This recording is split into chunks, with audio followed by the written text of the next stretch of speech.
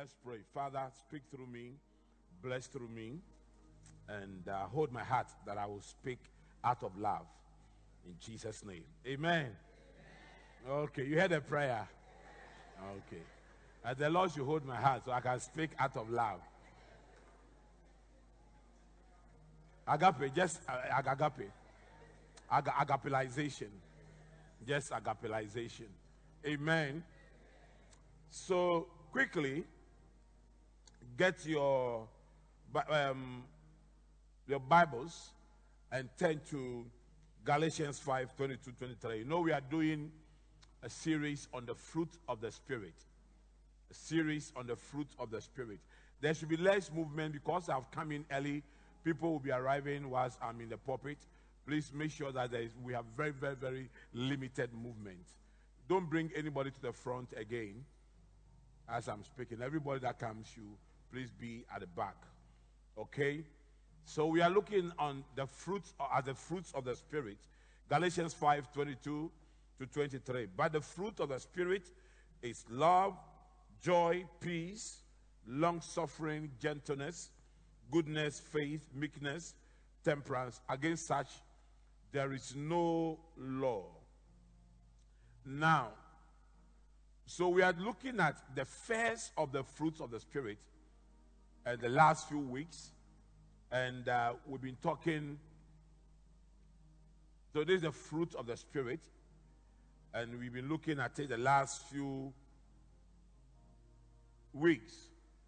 But we have taken agape. So go to the agape drawing. And we are looking at, so we are looking at the supremacy of agape, the superiority of agape, the specificity of agape, the source of agape, the sincerity of agape, the strength of agape, the service of agape, the submissiveness of agape, the symbol of agape, the sacrifice of agape, the strap of agape, the show of agape, the sympathy of agape, the steps of agape. Today we are on the service of agape. The service of agape. The service of agape. So quickly, because I agape you, I don't want to keep you in the heat. So let me quickly preach this.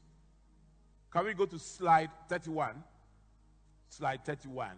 No, slide 30. The service of agape. The service of agape. Elder Becky Bruce Mills, one of the most outstanding people I've ever met in my life. What a woman she is. Peaceful, humble, not quarrelsome, not a gossip. A very wonderful person.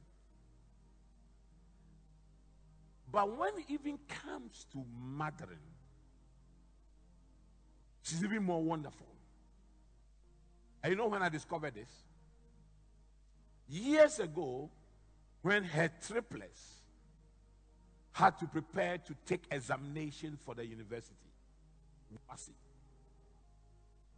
Then I used to have my office at Community 18 and have space, a lot of space in the facility.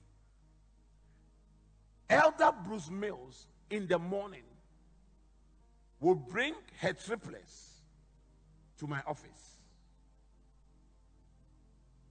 and sit by them to learn. It was like a school. They are sitting by the table and she's sitting by them. In the morning, they were coming like 8 a.m. They will be there. Then she will come with lunch packs. Lunchtime, she will give them break and serve them lunch. And then they will close around 4. And she did this for several weeks. Why is Baby Teria? Is Beauty here? Come. Beauty is one of the triplets. How many weeks, how many months did your mother do that? So for 1 month, 1 solid month, and I'm sure you went to university because of that. I'm sure you and your siblings went to university because of that. So why would a woman take 30 days? 30 days. And every day, thank you, every day sit by her children to study and provide food, be there with them, and sit down with them. Do you know why? The real test of love is how hard you work to make the person you love successful. All that Elder Bruce Mills was doing was working hard to make her children, whom she loves, successful. Today, all of them are university graduates. Because that is the nature of love. If you love someone, you are committed to working to make the person successful. All of us who truly love our children are sacrificing our sleep, our health, our monies, everything to make sure our children become successful. Why? Because we love them. I told you several stories of my mom and her involvement in bringing us up. The sacrifice this woman had to make for me to become who I have become is amazing. Why? Love. Mommy tells me how a mother has to raise them alone and how she has to get into cooking to sell and how she has to go to the farms in the villages and harvest cassava by herself and sit on these big wooden trucks from the village to their hometown so that she could prepare food to sell to take care of them. The real test of love is how the person you love works hard to promote your interest.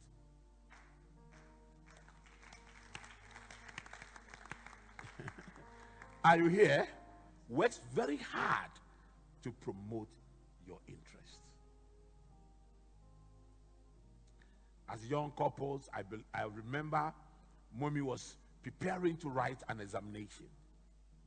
She was working. She had Kevin. And she had me. She had to take care of me and preparing to write the examination.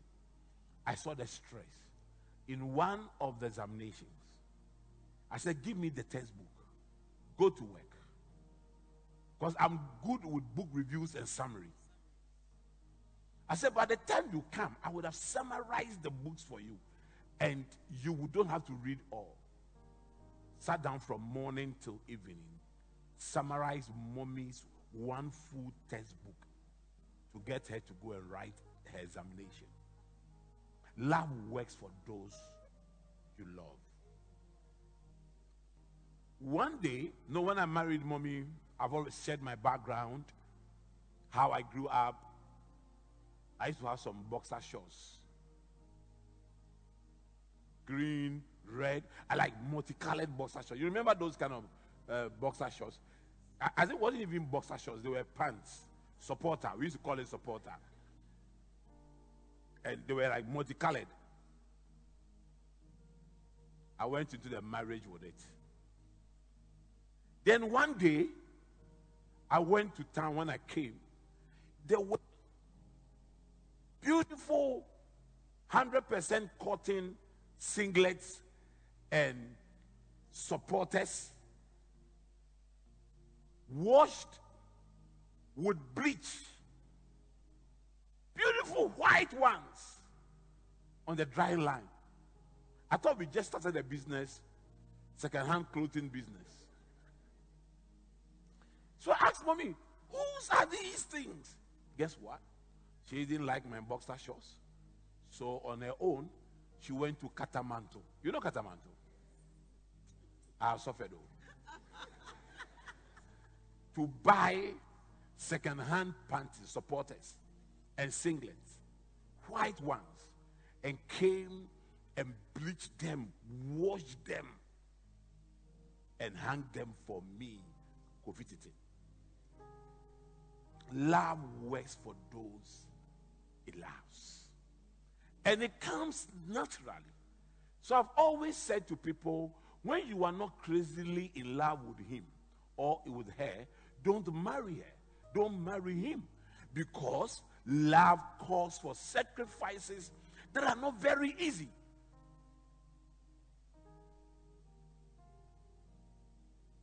If the person is not working hard to promote your interest, there's a question mark about the person's love for you. So look at this scripture. 1 Thessalonians 1 verse 3. For we remember before our God and Father how you put your faith into practice. How your love made you work so hard. And how your hope in our Lord Jesus is firm. Our focus is on how, from the Good News Bible translation, how your love, how your agape made you work so hard. Made you work so hard. I am telling every one of you here, under the sound of my voice, that the evidence of your love for Christ is how hard you work for him. I met a guy on a train in London. He was wearing Chelsea's t-shirt, Chelsea's replica jersey. And he came and sat in front of me. I guess he was a painter because he had paint in his listing. So you know I'm a Chelsea fan. Professor Cedric's a Tottenham fan. Unfortunately, there are not a lot of Tottenham fans in Ghana, except the president. And now, so I engaged the guy in the conversation because we are not doing well nowadays, Chelsea. So I said, what is happening to our team? Then the guy starts giving me history, telling me how the team will rebound, how we got banned for recruiting this thing, how we saw the team, and did the analysis of the effect, and it would take 3 to 5 years for us to recover, and blah, blah, blah, blah. And then he told me how he bought his season tickets, even though we are losing, and how much it. So I was looking at the painter who has bought a season ticket, how much it cost him, how confident he was that the team would bounce back. And then I concluded in the train that I like Chelsea, but he loves Chelsea. You understand? You see, most Christians like Jesus, but they don't love him. Okay? But they don't love him. And you know when we like Jesus, you know what? We like our church. It's a nice church. This church is a nice church. When we like Jesus, this church has nice girls in it. Let me go and catch one. When we like Jesus, this church has nice boys in it. Let me go and catch one. When we like Jesus, I love the sermon of my pastor. When we like Jesus, you see, there are so many things that brings us to church. And in most cases, love, agape, for him is not in the equation. In most cases, it has nothing to do with we loving him. So let me show you something. If we look around, you can see the attendance is low. You know why? Because the pastoral associates are distributing I plus letters. And so this morning, most of them could not go to bus people from their centers. And all of us could not beat just 30 pastoral associates. All of us here could not say, let's keep filling the chapel even if the pastoral associates are not here. Because you know what? The difference between us and them is that they love the Lord, we like the Lord. You know, are you here with me? Most of us came to service today not with a single soul. Because those who love the Lord work hard for him. Work hard for him. Now let me show you something. I'm quickly going to show you a few things. When I say I'll preach short, it means that I'm going to preach long. But because you agape him, the heat will not discourage you. You did not respond well. You are making me doubt your love.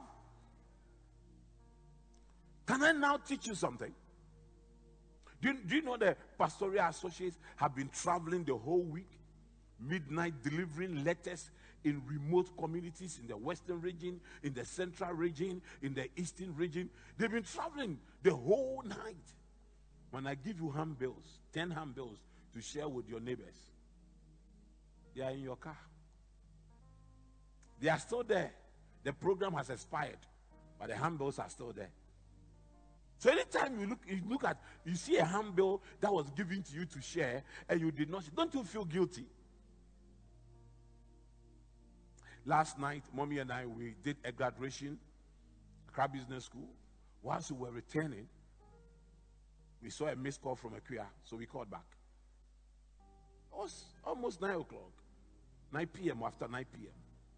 After 9 p.m., we called back, and Aquia said, "Oh, it was your daughter, Titibia. She wanted to tell you guys that she wants Burger King." Charles was driving me without thinking about it. Burger King, we are going. I'm a bishop, chairman of the University Council, living a graduation in my designer suit.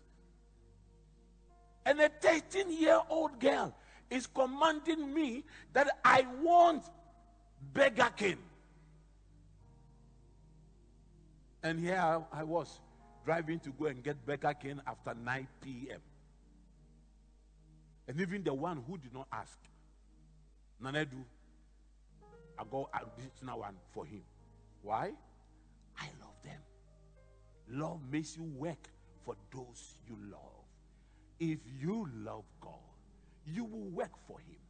If you love Christ, there will be evidence of you working for him. The questions coming on your mind: how do we work? Where do we work? Etc., etc. You know, pastors, I was just looking around and said, so why didn't my pastors take over visiting the stations when the pastoral associates were going round? Is it that they love the Lord and you like the Lord? It's a question, no. I am not accusing you of anything. I'm asking you a question. All of you already know the style of my sermons. They must be practical. There must be examples to prove. Isn't it? I like Elder Ita's post today. But has Elder Ita ever visited any of the stations where we bus people from? Is it the case that he likes the Lord and the pastoral associates love the Lord? It's only a question. I am not accusing you of sin. Can I approach more people and ask those questions? Can I?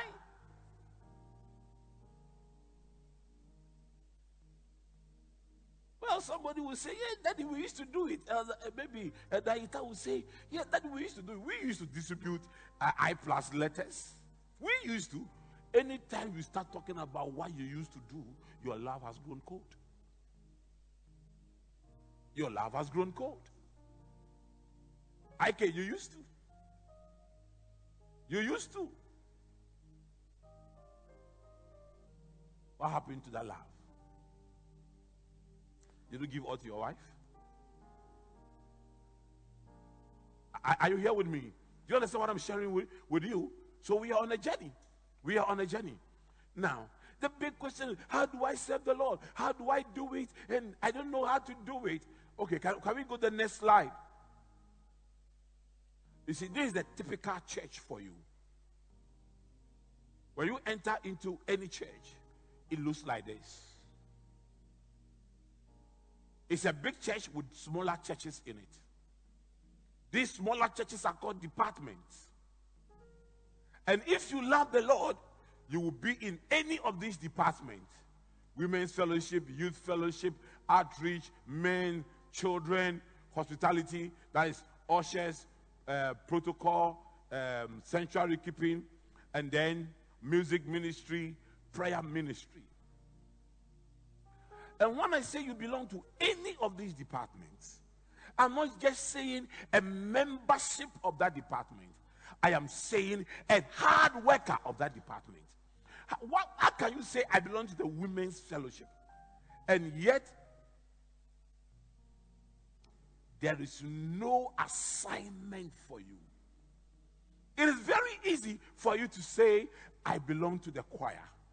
And yet, there is no assignment for you. And I'll show you very soon.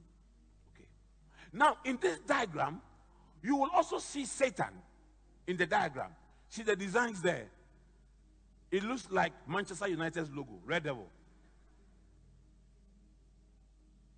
All Manchester United supporters are Red Devils. You are aware? Now, do you know where Satan operates the most in every church? Satan operates in the space. In the space. That's why people who don't work, who don't do anything in church, are the most troublesome people in church. Yeah. Somebody is a Jehovah's Witness, former Jehovah's Witness. You heard him saying Yehovah. Are you hearing me? I have been a pastor all my life. All my life I have been a pastor. And for over 40 years, I have been a church boy working for the Lord. I know the in and outs of churches. My pastors I served under, my spiritual father and other pastors who engaged me to work for them, the people that hurt them most, the people that caused them trouble, the people who were vinegar to their mouth and smoke to their eyes, were the people who were not tithe payers, who were not working in the church, who were not in any departments. Because the devil will find work for the idle hands. The devil will find work for you. If you are in a church and you are not working for the Lord, not in any department, you are not working for the Lord, the devil will find a special job for you. And the devil's job is one, to steal, to kill, and to destroy.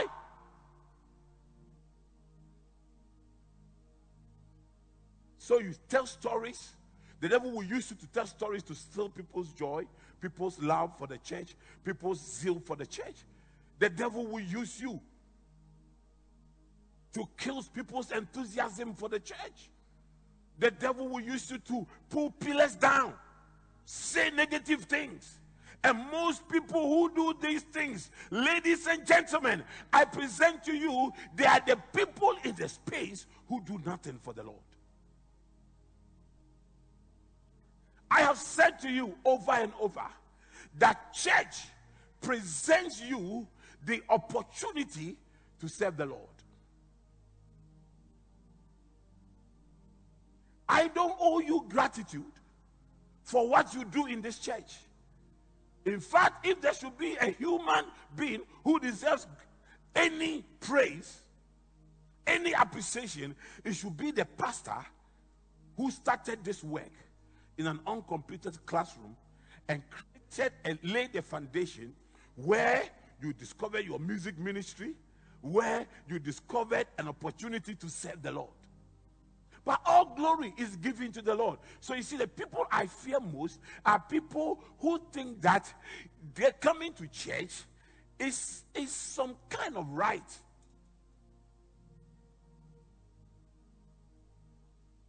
One time, one person in this church was so upset that on his birthday, nobody celebrated him.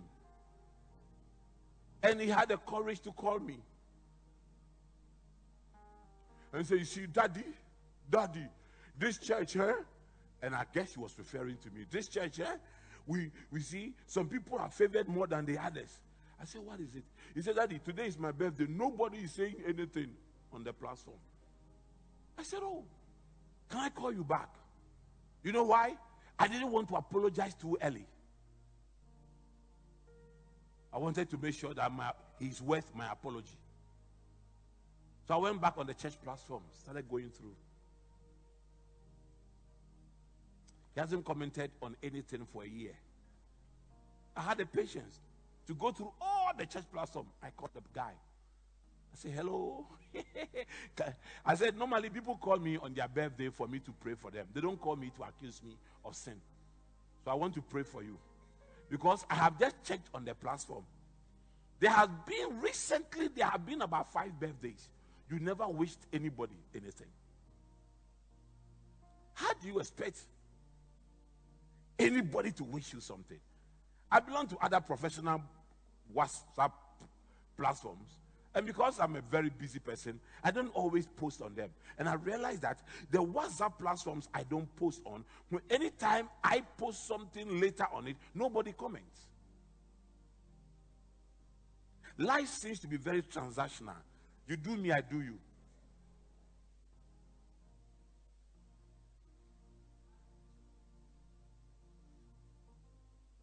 Are you here with me? Do unto others what you want others to do unto you. But see, the most important lesson I want us to learn from here is that those who love the Lord work very hard for the Lord. Give them any job and they will do it. Give them any work and they will do it. See the devil? See the devil? This could be one of you. This could be one of you. Just yesterday, you discouraged someone who is very active in one of the departments. Just yesterday, by making a negative comment. The amount of data you spend making phone calls and discouraging people from serving the Lord, if we use that same data to reach out to souls, it will be more of a blessing to you than what you do. Sometimes I look at some of the church. I'm on all the platforms. All the platforms. And I see things that people put there to just make people laugh. That is fine. But serving God is more than that. I see fights on church platforms. And now people will call me from behind and say, Daddy, won't you intervene? Won't you call this person to order? The Bible says that you should know the state of your flock. I know some of you are sheep. Some of you are goats. The goats, you don't call them to order. Some of you are wheat. Some of you are wheat. The wheat, you leave them. The Bible says, let them grow together. And when going the harvest, we will separate them and we will burn the others. You know, sometimes you see some conversation going on and you know that this person is inviting you for a fight. Are you understanding me? So here is what I want you to do. I do not want you to remain in the space.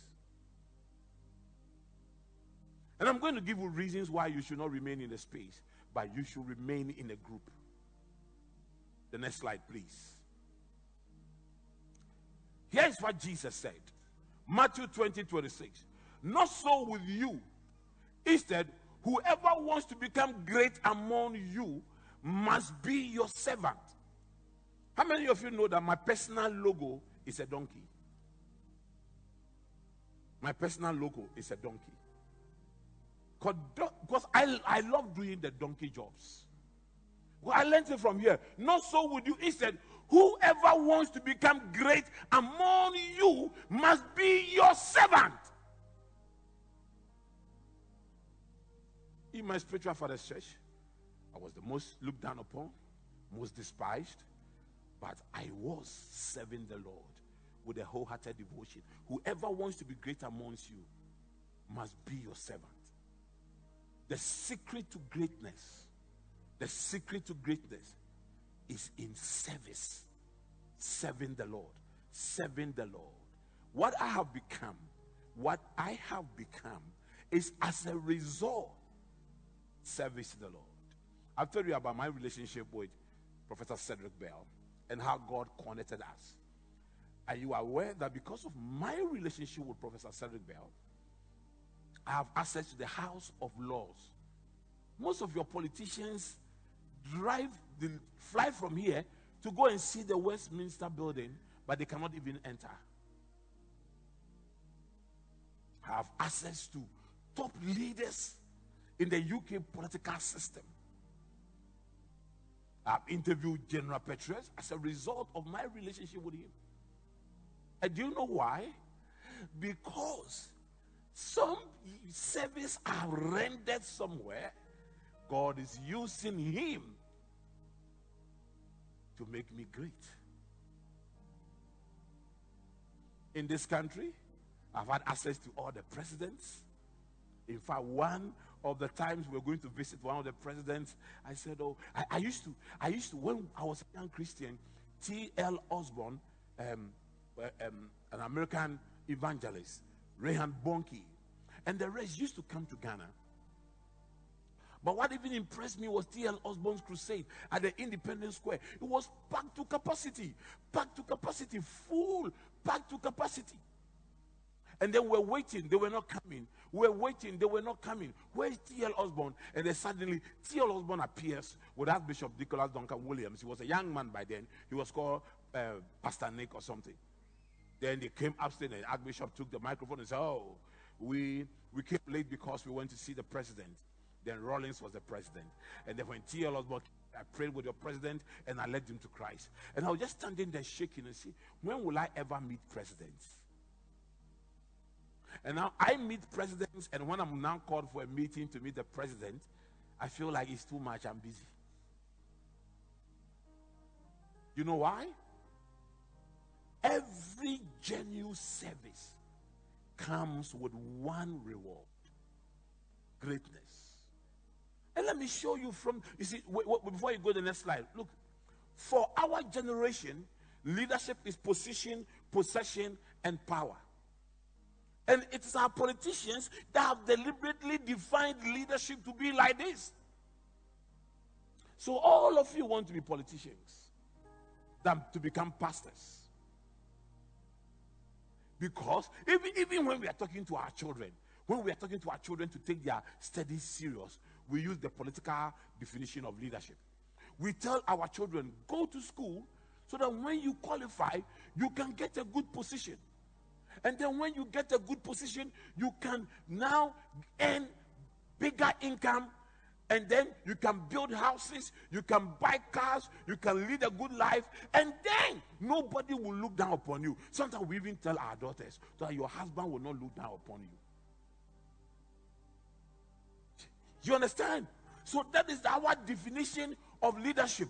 We tell them position, possession, power, and sometimes that is how we are in church. We can be offended when we are not put on our preferred seats.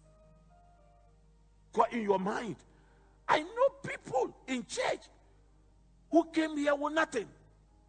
Suddenly they start getting money and they feel offended that daddy did not recognize me in this or did not ordain me to this position and could leave church. Yes, some of you are not happy with me at all. Because I have not put you in a position that you think you have possession, so you must have position. I have seen poor people become rich, and suddenly they want to be worshipped in the church. I met a guy who had been given a big political appointment as a result of studying with the Graduate School of Governance and Leadership. So we met somewhere, and he was telling me, so he was sharing his testimony that when the position was highly competitive, and then when they were going through their destiny, the president at that time who appointed him saw the Graduate School of Governance and Leadership certificate and said, so this guy has this. Oh, then let's give him the position. So he got a position. So he was sharing it with me. So the first question I usually ask people is, where do you go to church? Because I want to start salvation conversation. So as where do you go to church? He mentioned the church. Very good church. The next question is, to find out your seriousness in your church will be, what do you do in your church? Guess what he said? He said, I'm a traffic warden a big political leader. I said, traffic warden? He said, yes. Before I got my appointment and became popular in this country, I used to be at the traffic on the car park of the church. And once I became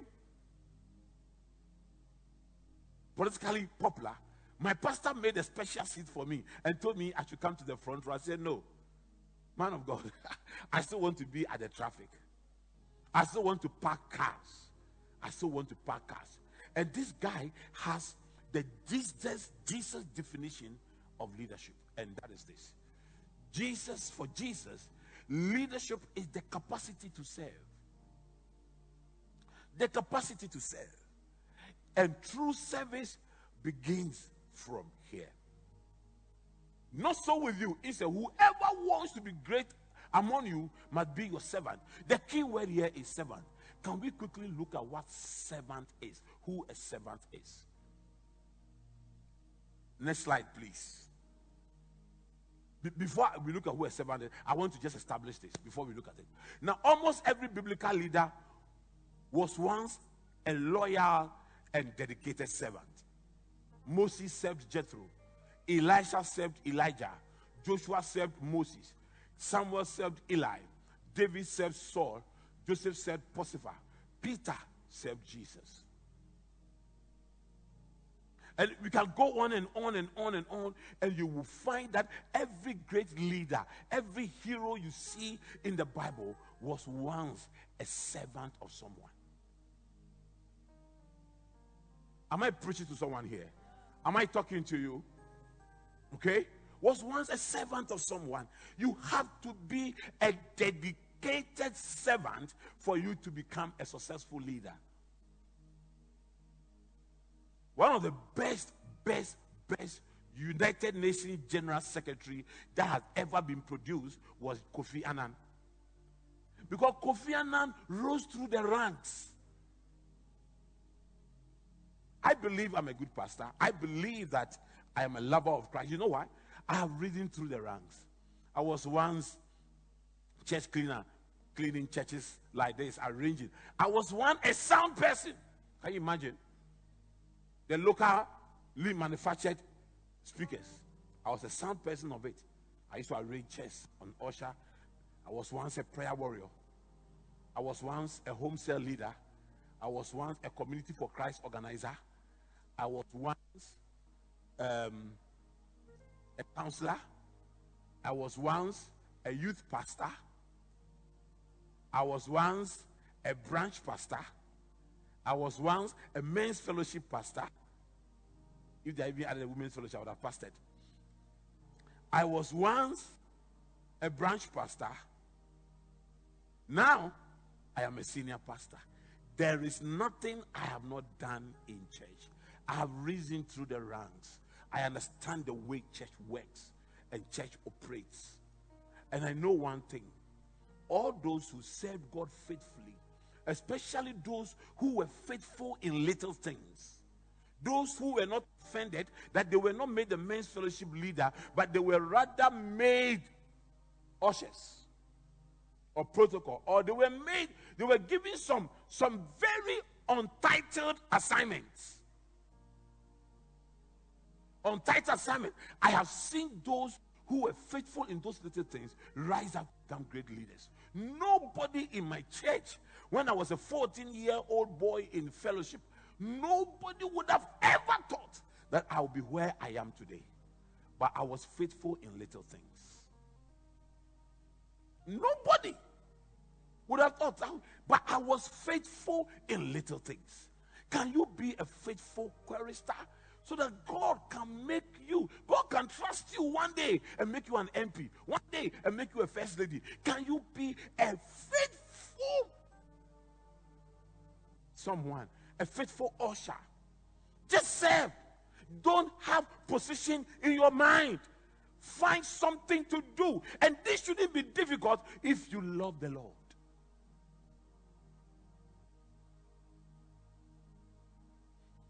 Because real love goes with humility.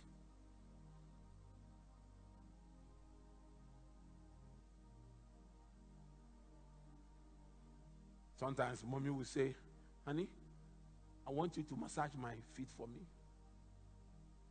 And mommy's feet, when you're massaging, 45 minutes, 1 hour, it's still not ready. You are now starting. And I'll be there, I'll say, pleasant place people, come and see your bishop. Oh. But see, one thing about love is that love humbles you. Love humbles you. Anybody that loves the Lord is a very humble person when it comes to working for the Lord. Can I advance this further? Can I advance this further? Let me advance this further. Listen, I want to make you a better Christian. Love does not ask, what can you do for me? Love will always ask, what can I do for you? So all those people in church looking for miracles, you are here, you are in a wrong church. Because this church, we don't give you miracles. We want you to become the miracle. I am a miracle. I am a sign. I am a wonder. When people look at me, when people hear my story and they look at me, they put their faith in God. They put their faith in God. When God wants to make you an estate owner, a landlord, you think that you must serve him for you to become a tenant. God does not want you to have miracles. He wants to make you the miracle. He wants to make you a sign and a wonder. And these principles I'm teaching you will make you. They will make you. They will make you. They will make you.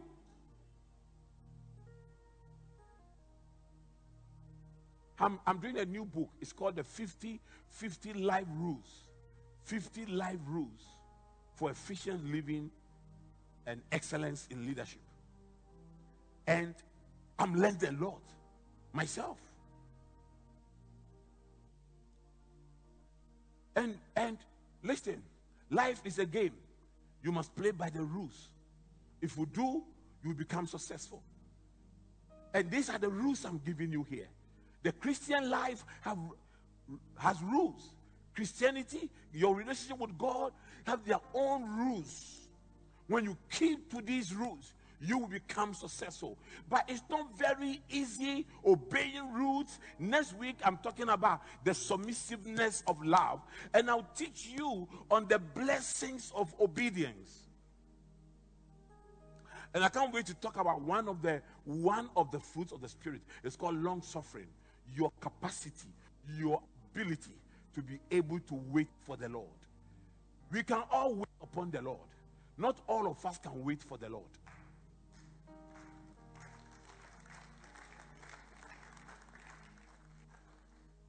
There are people here who can do 40 days fast. That is waiting upon the Lord.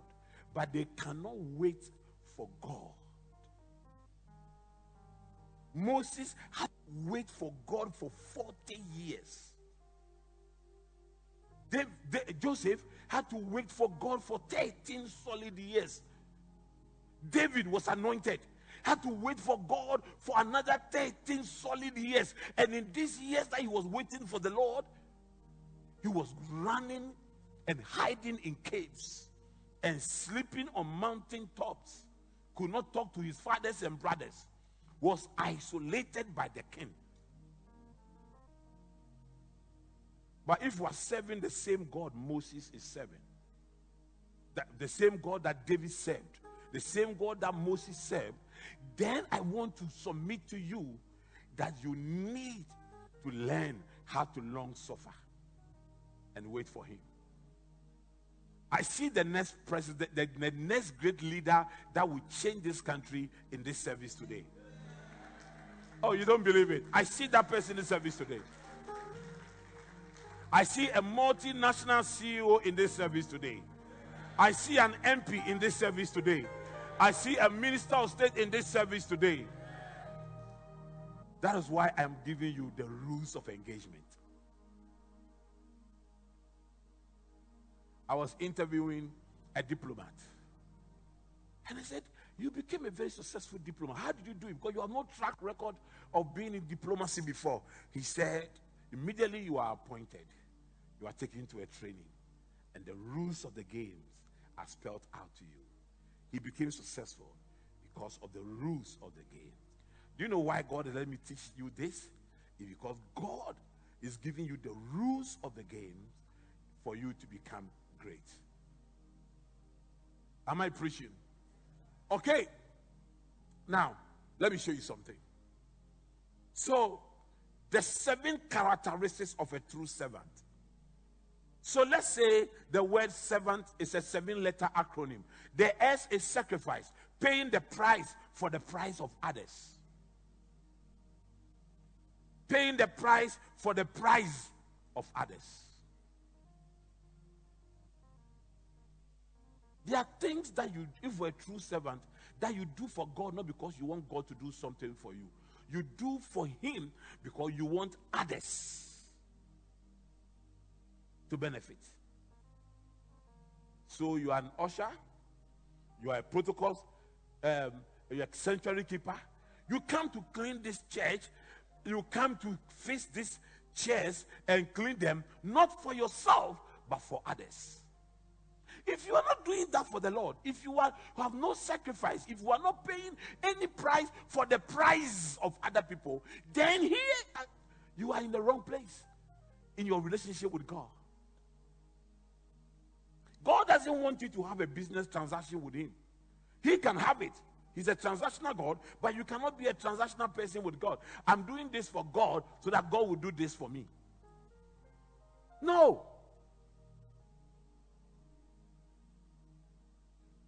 Sacrifice is huge, and you must make it. Excellence.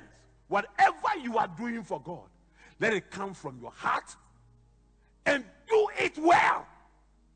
Do it well. Do it well as if your life depends on it. You see the time it takes me to prepare my sermons and come and deliver them. I'm doing it for the Lord. It must have a certain level of excellence.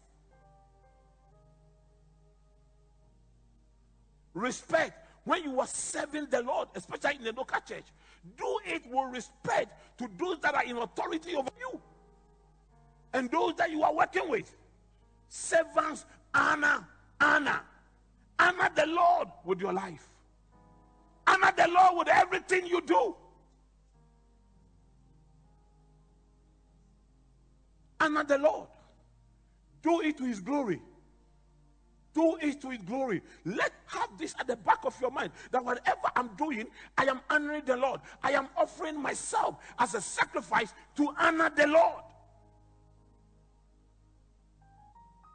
You have to be selfless to be a servant. And then values. Make sure that if you are called a church elder, a church leader, a departmental leader, if you are doing something for the Lord, make sure you have values.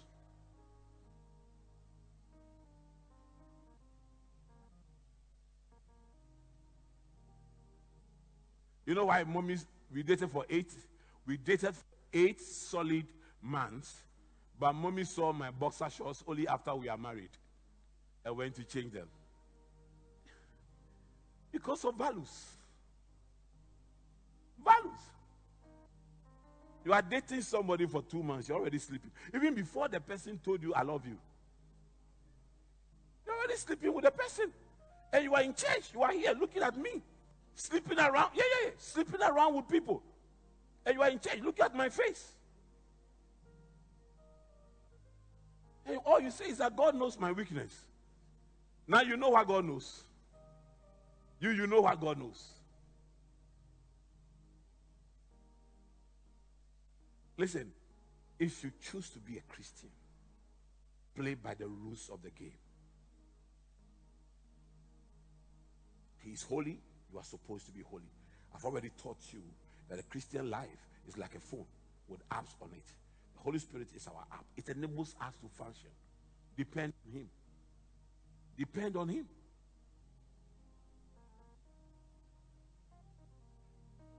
Then aptitude come with some skills. God needs everything you have. God needs every skill you have to use it to serve him. Then you have to be bold. And then trust, you have to be reliable. We should be able to count on you.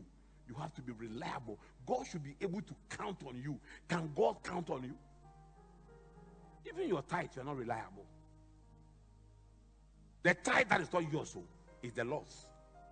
God gives you 10 apples and says, one of them is mine. Take it to my store and keep it there.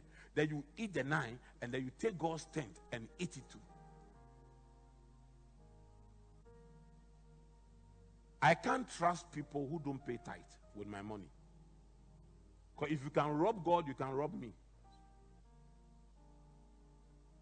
Yeah. If you can rob God, you can rob me.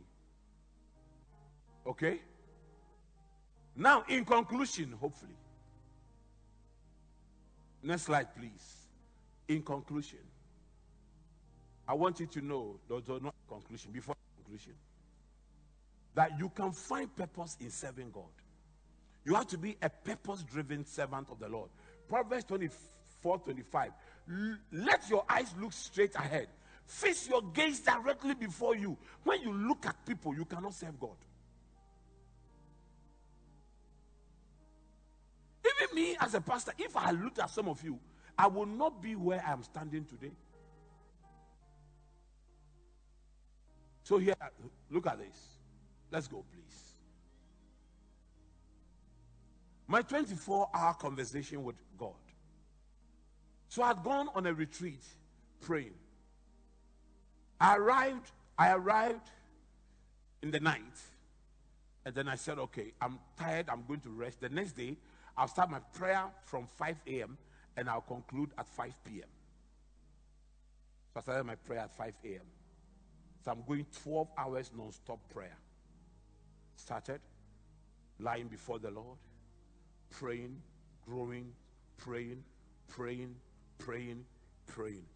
Just around 4:30 p.m. started worshiping because I was going to conclude and break my fast. 12 hours non-stop. Then the Lord said to me, why are you ending your prayer? Come to the mountaintop with me. I said, Lord, 12 hours and I'm still in the valley? He said, you see, there are two types of pastors: general practitioners and specialists. So you see, my servant Moses, they gave me this scripture, Exodus 25:1-9. The Lord said to Moses, make this tabernacle and all its furnishings exactly like the pattern I will show you. He said, it's only on the mountain top that I can show you the pattern of your ministry. So come to the mountain top with me and I will show you the pattern of your ministry. I said, Lord, how do I come? He said, another 12 hours. Finish this prayer tomorrow at 5 a.m. The Lord started talking to me. By the time I finished all the 24 hours, the Lord had given me a message: 14 truths worth discovering. That Sunday, I preached that sermon for 14 Sundays. That Sunday was when Wudu came to church for the first time. He was the first Nigerian and heard me preach. When we closed, he came to greet me. So, what a sermon! I have never heard anybody preach like this. The next Sunday, he came with friends. And that next Sunday, Brother Ita, and Pastor Obina and some group, they were passing to go to action and saw our church by the roadside in a wooden structure. They were very courageous to just drive into a wooden structure. I was preaching the second topic on that 14 truth. When they finished hearing me, they said, wow. The next time they were coming, they also came. All they said people is that come and listen to this guy. Charlie, what the guy teaches. By the time I finished the 14 truth, I discovered my ministry, I discovered my purpose, the church has become full.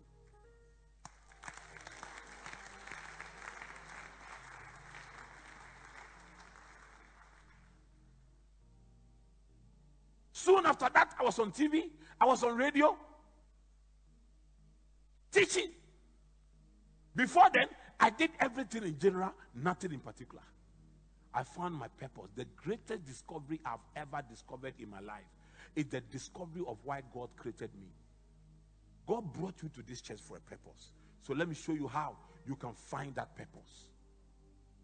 Next slide, please. First, define your mission. Why am I here? God put you here for a purpose. Why am I here? Why am I in this church? Why am I in this church? Why did God put me in this church? What does God want me to do for him? Number two, where am I going with this thing God wants me to do for him? Children, do you understand what I'm sharing with you? You have to discover who you are. I want you to discover who you are, why you are in this church, and where you are going with the why. The next 5 years, by the time this year ends, I want to do something for God. What do I want to do for God? Abigail, you are there. You can hear. Do you understand what I'm sharing with you? And then determine your deadlines. Always make sure you have a schedule with God. I want by this time I should do this for God. I want by this time I should do this for God. I want by this time I should do this for God. You must have it written down. That's the way you relate with God. That's the way you become a solid Christian. That's the way you become a powerful Christian. Then that's how you become a sign and a wonder. Prayer is important, fasting is important, but it only shows you how to work for God. It's not a substitute for working for God. It shows you if your prayer is genuine. If your prayer is genuine, there is only one answer God gives to every prayer. When you are even asking him for marriage, he shows you work. When you are even asking him for a house, he shows you work. He shows you work because he knows that the secret to greatness is you serving him. And then devise your strategies. Anytime you find yourself in an environment like this, make sure you know who is your friend, who is not your friend. If what you are carrying is not leaping, it's not leaping for joy when you are talking to me, then we are not connected together. I want the people around me, when you come around, I have some friends, when we sit down, ideas, you see babblings. We can talk, and then we stand up. And then we are standing. We can stand, be talking for 3 hours. And we are making notes. Because what he's carrying is similar to what I'm carrying. I don't have friends who gossip. I have friends who gospel. They don't bring me bad news. They bring me good news. If you don't trigger something in my spirit, please stop messing with my soul. You have friends who bring you happiness because they are dealing with your soul. But you want the one that will carry the joy of the Lord into your spirit. Life is too important and yet very short for you to have wasteful friends around you. Let no one waste your time in this church. Let no one waste your time in your service to the Lord. One day you will stand before the judgment seat of God. God will not ask you, as a Christian, God will not ask you why you rejected Christ. God will ask you why you did not serve him.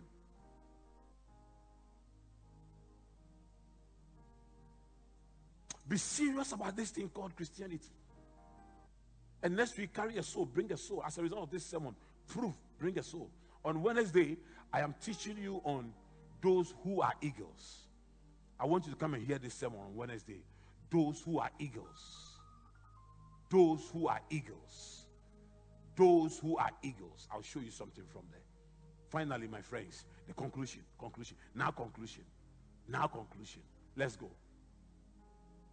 No, let's jump this one. Go to the lazy Christian. I want to show you, because all these things I have taught you. You have to cultivate the behaviors that can make it work. People who love God work hard. Laziness will stop you from working hard. I want to show you those who are lazy. The characteristics of a lazy church worker. Number one. The lazy church worker is troublesome because the devil finds work for the idle man. Look, Proverbs 10, verse 26, Message Bible. A lazy employee will give you nothing but trouble. Is vinegar in your mouth and smoke in your eyes. If you like employ anybody who is lazy, I am an employer. And I know how painful lazy employees will cause. When you say, we are doing graduation, we are all meeting there 8 a.m., the lazy one will say, why 8 a.m., why? Me, I can't come like that, I can't, and it will pollute everybody's heart. The graduations are 4 p.m. Why are we there at 8 a.m.? Me, the earliest I can come is 2. The earliest I can come is 2. Do you understand? Yesterday at the graduation, I'm just making sure there was no lazy person who discouraged my staff. Do you understand what I'm talking about? You see, the men's fellowship, we are going on a retreat. Prayer. What does it do? This thing. They call somebody. Are you also going to the retreat? Maybe I won't go. The last time, you see, lazy people cause trouble. Choristers, we are meeting early at this time. When you go there, nobody. Are you already on your way going? But this time when you go, nobody will be there. Lazy employees. They cause trouble. I'm telling you. There are a lot of very lazy people. Sanctuary keepers have come. They are cleaning. One lazy person will just say, it's okay. This thing we are doing, it's okay. Why? Are we abroad? Are we not Africans? So Africans, we are accustomed to that. Lazy. No, look at number 2. The lazy Christian worker sees working for God as an oppression. Proverbs 12:24. The diligent find freedom in their work. The lazy are oppressed by work. The lazy are oppressed by work. Some of you, when you wake up in the morning to go to work, the way you lament.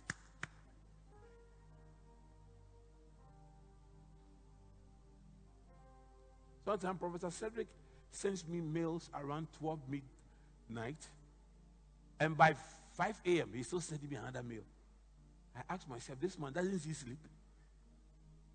Because he finds freedom in his work. He enjoys working. People who are hard working, they enjoy working. They enjoy working. Sometimes mommy will beg me, honey, you are tired out. Do you know why I tell her? I said, if the day ends and I have not done anything, I feel depressed.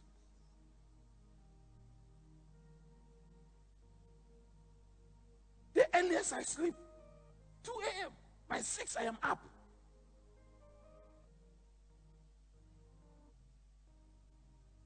Sometimes mommy will walk to my room and say, close your laptop, give me your phones, give this thing. No, you would die. And she starts crying. You want to kill yourself. Go and sleep. I say, hey, I'm your bishop. Go and sleep. And anytime she brings me a group of drugs, you are tired. Take painkillers. Take this thing. I know that there's a sleeping tablet somewhere.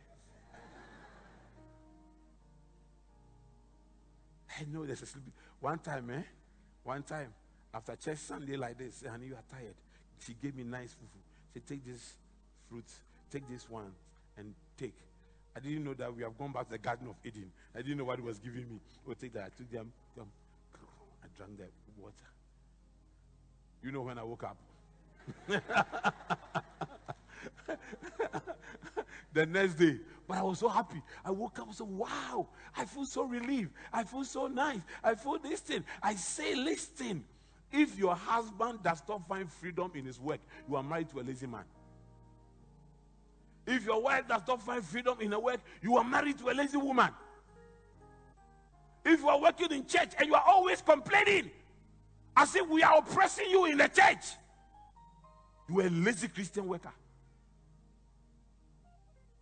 Number three, the lazy Christian worker gets nothing done. Proverbs 12:27. A lazy life is an empty life, but early to rise gets the job done.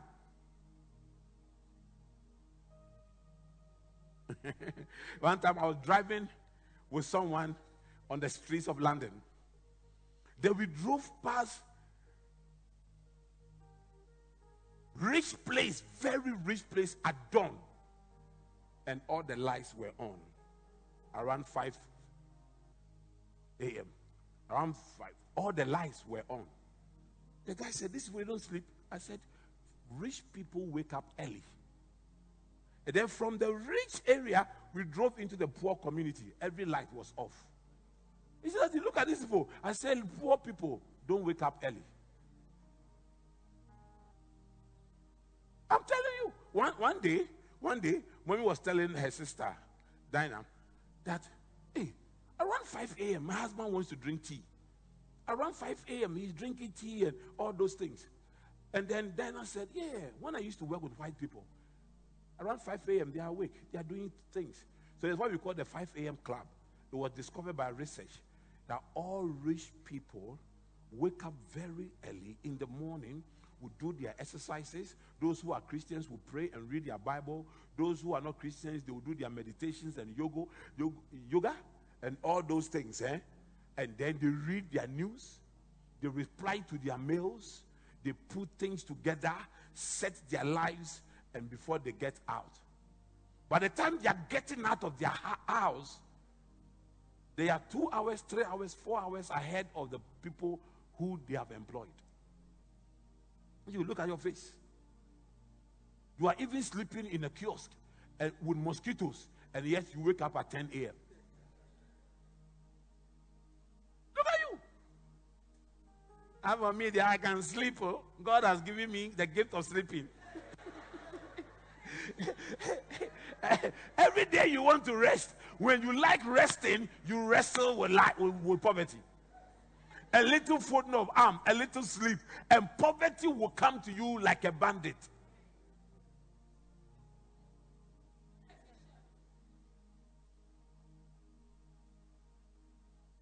What a church. Work for the Lord. Some of you come to church, a good sermon like this, you are yawning.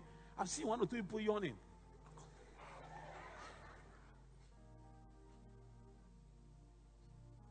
Even Muslims who pray on mats don't sleep. You sitting on a chair.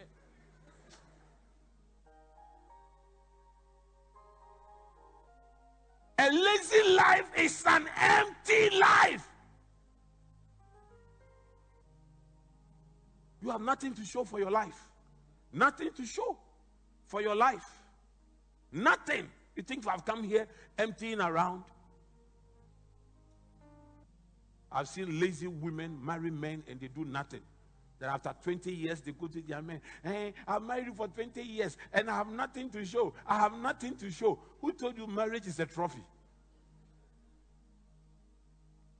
I'm married for 20 years. I'm raising your children. I'm raising your children. And I have nothing to show. I have nothing to show. Marriage is not a full-time work. Oh. Go find something to do and build your life. All young ladies, are you hearing me? Don't think that some foolish man will come and take you, marry you, take care of you, take care of your mother, take care of your father, and take care of your lazy brother. No!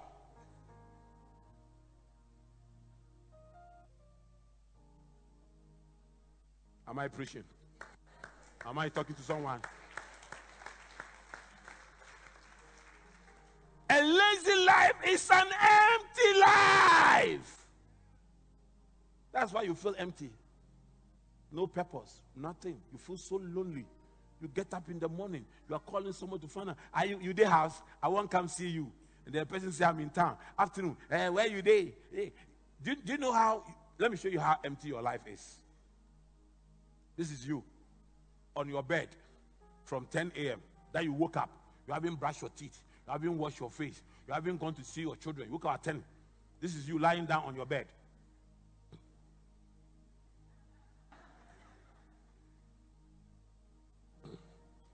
Empty life. Empty life. Empty life. You are 30 years old. Show me a trophy. You are 25 years old. Show me a trophy. Show me something you have done with your life. Just show it to me. Empty life. Empty life. A lazy life is an empty life. But early to rise, get the job done. But in this church, we have nothing in your name. Okay, let's go. The lazy worker is an embarrassment to the ministry, to the church. Proverbs 15, verse 20. Message Bible. Intelligent children make their parents proud. Lazy students embarrass their parents.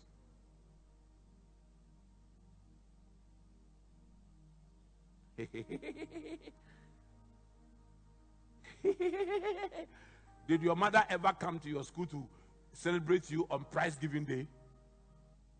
No. Your parents were always invited to come to your school for the troubles you were causing. In this church, if you get nothing done, you are an embarrassment. There are some people I've given positions to. I feel very embarrassed. I can't sack them. But people will come to you and say, Charlie, the thing is not working. They're embarrassing me. Elders, don't embarrass me. Deacons, don't embarrass me. Don't let people feel that I ordained you for nothing. You must get things done in this church. You must visit church members. You must pray for them. Like this weekend, all elders, all pastors, you are calling Pastor Constance and Sammy, and you are telling them that, show me one. I want to accompany you to one of the stations. And go. These chairs, they are not ministry. One day you come, I'll remove all these chairs. And we are all on the same chair. Okay. Finally. This is finally.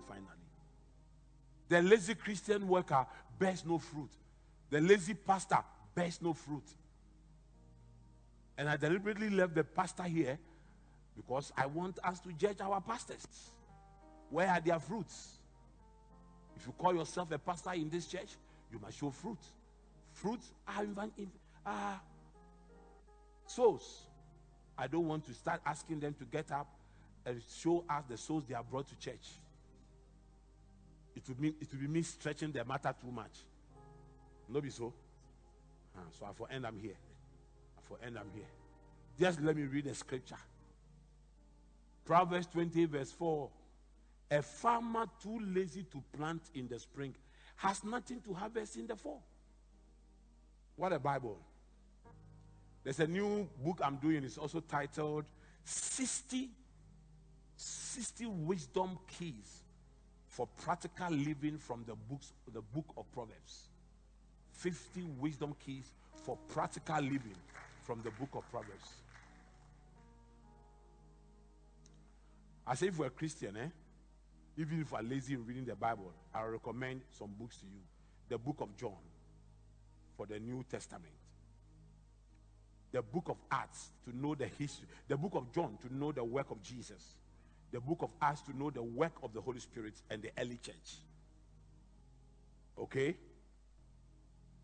The book of Timothy, 1 Timothy and 2 Timothy, to understand how you have to be pastored. The book of Revelation to understand that Jesus is coming. The book of Psalms to know how to wage warfare. And the book of Proverbs to understand wisdom and how to live. Thank you. I love you all. Thank you for joining me.